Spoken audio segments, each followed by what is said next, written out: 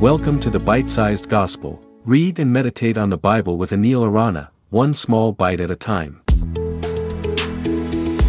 Hello and welcome to the Bite-Sized Gospel. Today we will reflect on John 5:31-40. Listen. Jesus said, "If I testify about myself, my testimony is not true.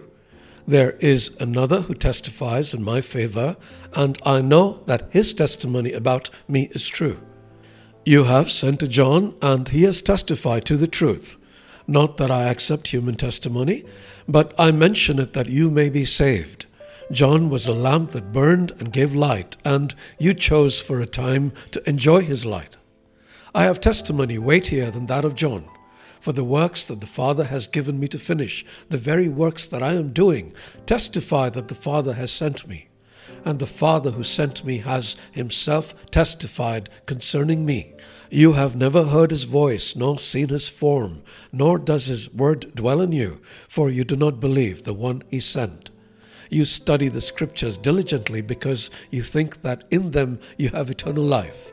These are the very scriptures that testify about me, yet you refuse to come to me to have life."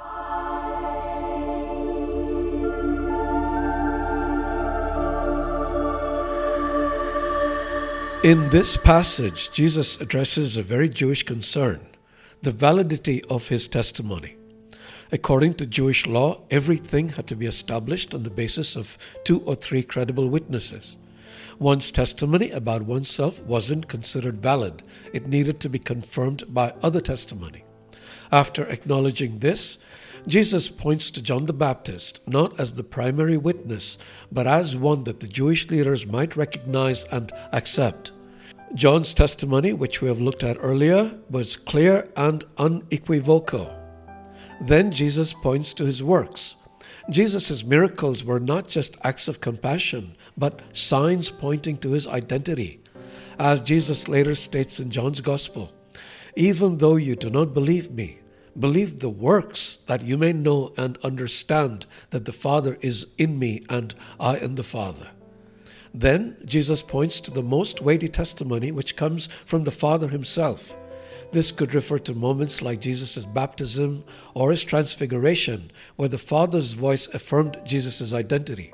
It's a divine attestation that surpasses all the others. Finally, Jesus points to the scriptures. The Old Testament is filled with prophecies, types, and foreshadowings that point to Jesus. Prophecies are direct predictions about future events. Types are symbolic representations of greater realities to come. And foreshadowings are subtle hints that suggest future events or truths. Here is one example of each. Isaiah prophesies the Messiah's suffering, death, and resurrection in detail. Joseph's betrayal by his brother, his rise to power in Egypt, and his eventual reconciliation with his family can be seen as a type of Christ's own betrayal, his exaltation, and his role as Savior. And the high priest's annual ritual of making atonement for the sins of Israel foreshadows Jesus' once and for all sacrifice for humanity's sins.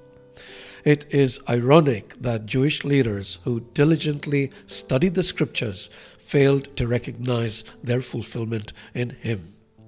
Would we have fared better? God bless you.